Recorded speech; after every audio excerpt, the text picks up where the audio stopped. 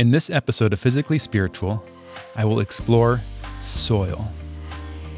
Welcome to Physically Spiritual. I've been amazed by how much growing physically healthier has changed my spiritual life. I am captivated by discovering the truth about my body and how it reveals the love of God. Physically Spiritual is my attempt to harmonize and share what I've discovered.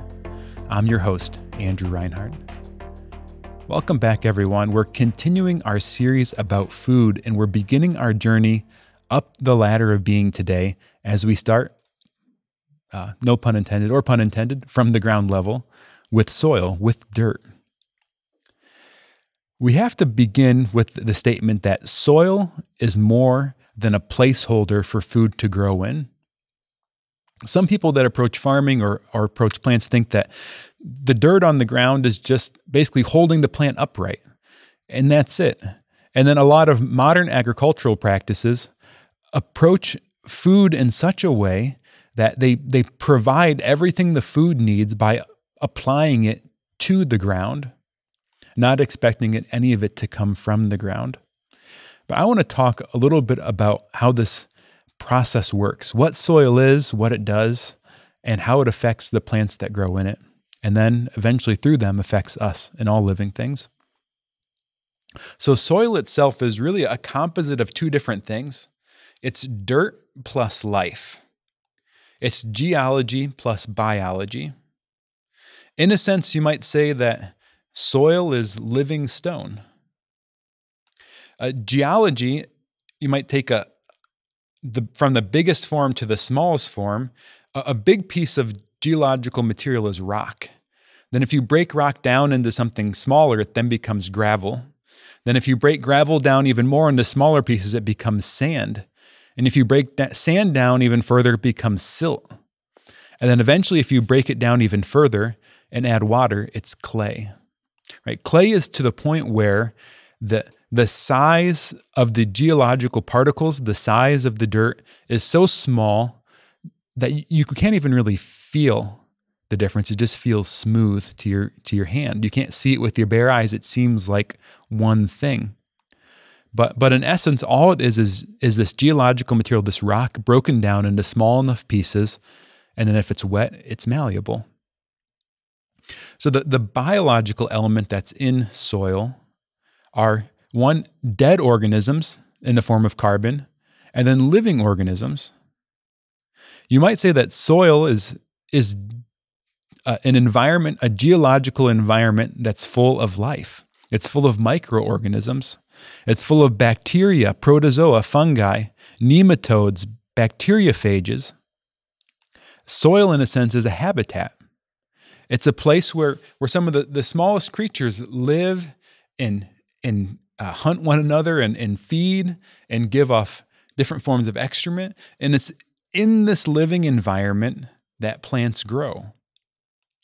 So a plant enters a mutually beneficial relationship with the culture of the soil, meaning that the plant draws things out of the environment above the soil down into its roots, and then microorganisms that connect and communicate with the plant, receive from them, and then give something back to them.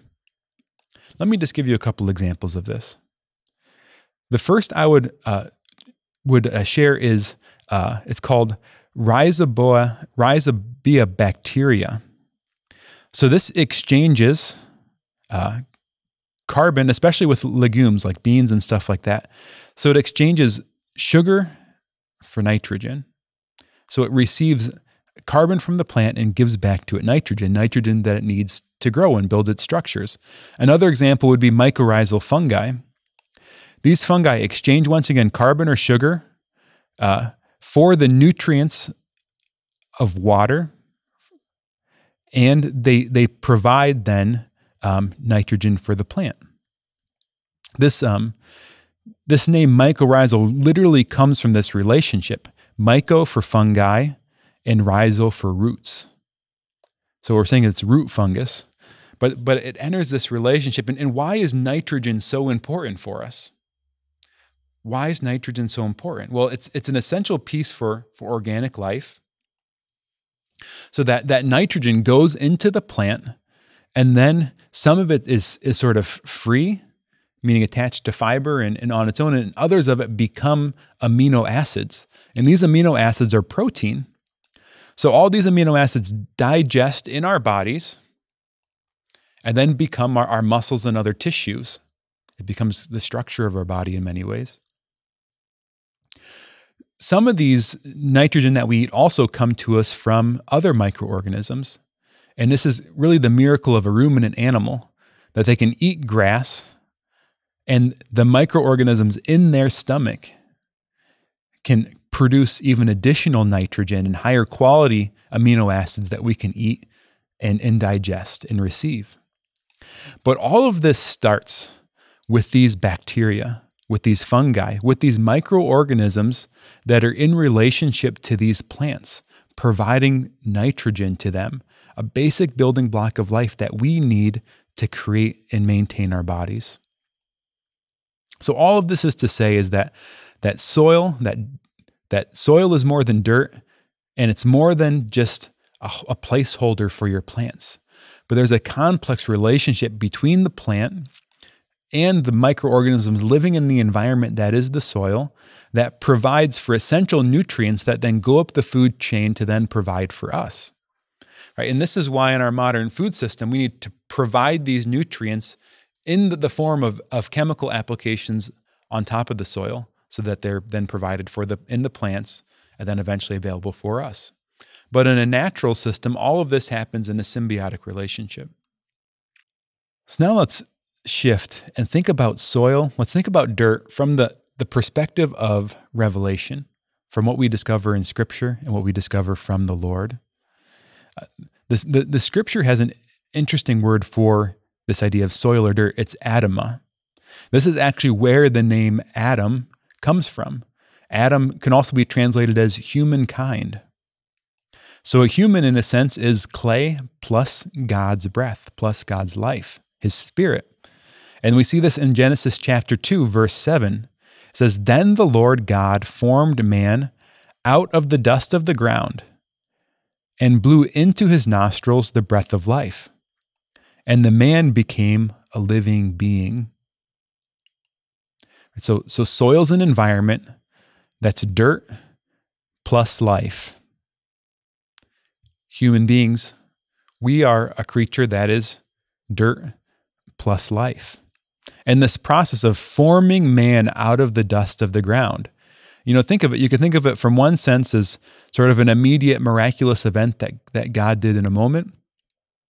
Or you might draw this forming man out of the dust of the ground of literally a process of growth and adaptation led by God's providence throughout a long period of time, as we went from these little microorganisms in the soil all the way up to the human body today through an evolutionary process. So we are, in a real sense, both from a scientific perspective, but also from a theological perspective, dust plus life. It's interesting, too, that where God places Adam and then Eve is in the Garden of Eden. And in the description of the Garden of Eden, the Scripture goes to great lengths to describe the rivers that surround it. And two of these are the Tigris and Euphrates, in this Fertile Crescent, in this a special place where human society really developed for the first time, where we have the first cities, where a lot of the most basic technologies that we take for granted developed up to 10,000 years ago. So in this Fertile Crescent, this Tigris and Euphrates River, there's something really special that's happening with the dirt in this region. These two rivers stream all the way up from the Persian Gulf, all the way up through what's modern-day Iraq into the northwest corner of Iran and the southeast corner of Turkey. And at the source of these rivers are the Taurus and the Zagros Mountains. So these rivers pull soil and minerals out of these mountains and then deposit that silt by floods onto the soil that surrounds these rivers in the Fertile Crescent. In this process of moving these essential minerals into this space, was the place where, really for the first time, human agriculture could take on en masse and cities could build, and we could be provided for in a new way that we never were before. So this is happening in this special geological, geographic place. And if you track the fall and rise of human civilizations throughout time, in many ways, they literally track the soil health. So one of the phenomenon that scientists have recognized is that human population will grow to what's called the holding capacity of the land. And what the holding capacity is, it's the amount of food, the amount of nutrition that can be produced by the natural environment. And so the holding capacity, what happens is you might have a city grow up as a result of a natural formation, and then they'll use a technology like irrigation or something like that to then expand the fertile territory. But then if there's some natural event that either there's less water or less rain, or maybe it could also be as a result of really expanding beyond the natural carrying capacity of the land, right? And so what happens is then the soil doesn't give time to rest, isn't replenished, or there's farming practices that happen that draw down the nutrients from the soil without replacing them. What you see is the population will spike, and then the civilization will begin to fall. The population then reverses. All of these are lessons that we can pull into our modern society too. And in a sense, we have created an environment where we've, in a sense, sort of taken ourselves back to the garden, right? We have really kind of limitless calories available to us. But on the other hand, we haven't also returned ourselves to the virtue and the innocence and the goodness of Adam and Eve. So we struggle to flourish in the environment that we've placed ourselves in. When God starts to talk about reforming the human heart, removing sin from us, helping us to become human again, teaching us how to love, he from the very beginning uses these images of dirt and clay. From the prophet Jeremiah, our Lord said, in this prophecy, Jeremiah is communicating a vision from the Lord. He says, I went down to the potter's house, and there he was working at the wheel. Whenever the vessel of clay he was making turned out badly in his hand, he tried again, making another vessel of whatever sort he pleased. So the prophet's presenting this image of God trying to shape his people, form his people, transform their lives and their hearts as this image of a potter at a wheel. Right, and he tries to form it, and if it doesn't turn out quite right, he re-wets it and reforms it again. And this is this process of God lovingly transforming us. In the prophet Ezekiel, what our Lord says is, I will give you new hearts, and a new spirit I will put within you. I will remove the hearts of stone from your flesh and give you hearts of flesh. Right, taking this stone, right, this dead geological thing, and making it living once again. So it's no wonder that one of the images of God's grace is water throughout the Scripture, and then when God comes to us to transform us, the way He initiates it is through baptism, through literally pouring new water, and the water then representing the water of the life of the Holy Spirit coming into our hearts, onto our hearts of stone, literally wetting the clay again in order to bring us back to life. You see this deep, rich symbolism that the Lord is using to communicate this transformation of life that He's bringing to us in baptism, in the life in the Spirit. Our Lord also, interestingly enough, uses images of dirt when He's talking about, basically a sign of death, people that aren't going to receive His word. From the second book of Samuel in chapter 16, it said, David and his men continued on the road, while Shimei kept up with them on the hillside, all the while cursing and throwing stones and dirt as he went. Right? There's this thing about throwing dirt, throwing stones. It's like an expression of death, of corruption, of getting away from the Lord. When Jesus is giving instruction to His followers, and and they encounter people who won't receive his word, won't receive this new life, what he says is whoever will not receive you or listen to your words, this is Matthew chapter 10, he says, go outside that house or town and shake the dust from your feet. Shake the dust from your feet. Right? This dust, this image of being dead, of being ground up stone, of being dirt without life. That we need to shake the dust from our feet, shake that death off of us, and move on to the next place. Right? Bring the water again to make it clay once again so it can be reformed, so it can be brought back to life. And Jesus uses the image of soil, he uses this image of dirt as an image for his word entering into our space. This is the famous parable of the sower from Matthew 13. It says, and he spoke to them at length in parables, saying, a sower went out to sow, and as he sowed, some seed fell on the path, and birds came and ate it up. Some fell on the rocky ground, where it had little soil. It sprang up at once because the soil was not deep. And when the sun rose, it was scorched, and it withered for lack of roots. Some seed fell among the thorns, and the thorns grew up and choked it. But some seed fell on rich soil and produced fruit, 100 or 60 or 30-fold. Whoever has ears ought to hear. So our Lord is using this image of the soil to communicate him bringing the true, the good, and the beautiful in the form of his words and in the form of revelation into the world. And the ability of that to transform the environment, in order to transform the human culture, in order to grow in the world and provide what the human person really needs, right? All of this is affected by what? By the soil. As he's inviting us to consider what our heart is like, what kind of soil we are, what kind of place we are for the word to land.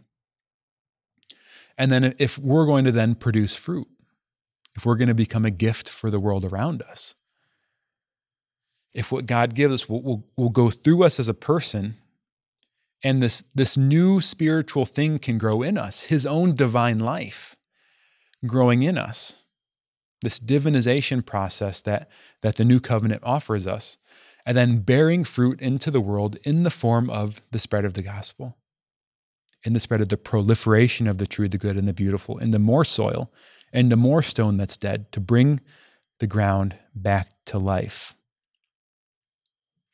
And then finally, in our Catholic letters, in the first letter of St. Peter, in chapter 2, St. Peter says, come to him, a living stone, rejected by human beings, but chosen and precious in the sight of God.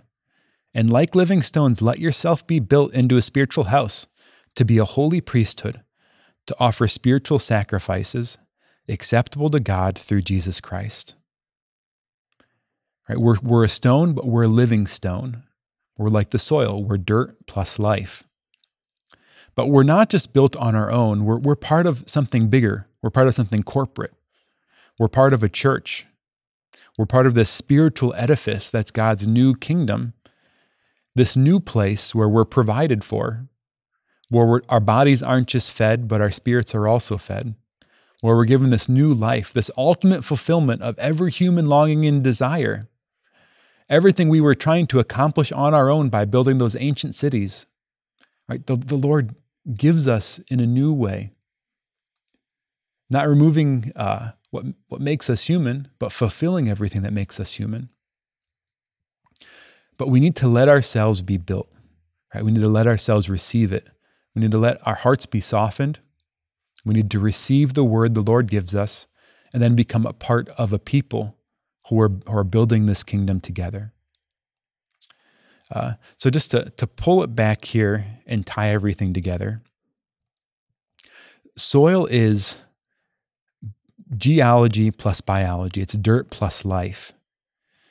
And this creates an environment where these little organisms live and grow and create a little society that enter a mutual relationship with a plant that pulls those nutrients up, but then also provides life from the sun and from the air down. And in this exchange, both environments are enriched and blessed. And from this then the plant bears fruit that can then be ate by even higher creatures up the ladder. So now let's think about what the church is. Right? The church is built out of the dead material of the earth. We're built out of the dirt, the clay, the human person, but also the church. And we're invited to create an environment, a living space where as organisms, as human people, we interact in a culture of love. This is called the communion of saints, holy people sharing holy things. But in this, the divine life grows out. And that divine life communicates, right, like the sun and the air, the grace of God, the divine spirit. And that divine life bears fruit that then goes back into the world. Right? So we enter this mutually beneficial relationship, the symbiotic relationship where the world is brought back to life, but also God comes down to the world. And in this, both the soil is enriched and the Lord's will is fulfilled.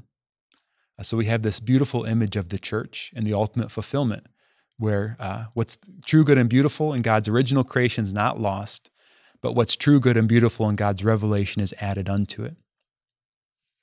I hope you're enjoying this series on food as we're building from the ground up. We've gone through kind of a Catholic worldview, asking what food is, and now the soil, and we're building up towards plant life, towards animal life, and then towards human life, talking about appetite, digestion, and diet, and then eventually digging into divine life and the Eucharist, looking at food from a theological perspective.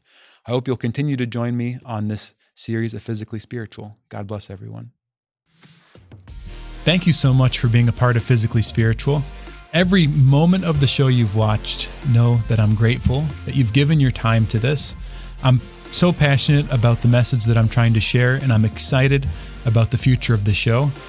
So thank you for every like, every view, every watch, every follow, every comment, every rating you give in the show. And a special thank you to all you that are already members of the Awakened Nation. So thanks again for supporting the show.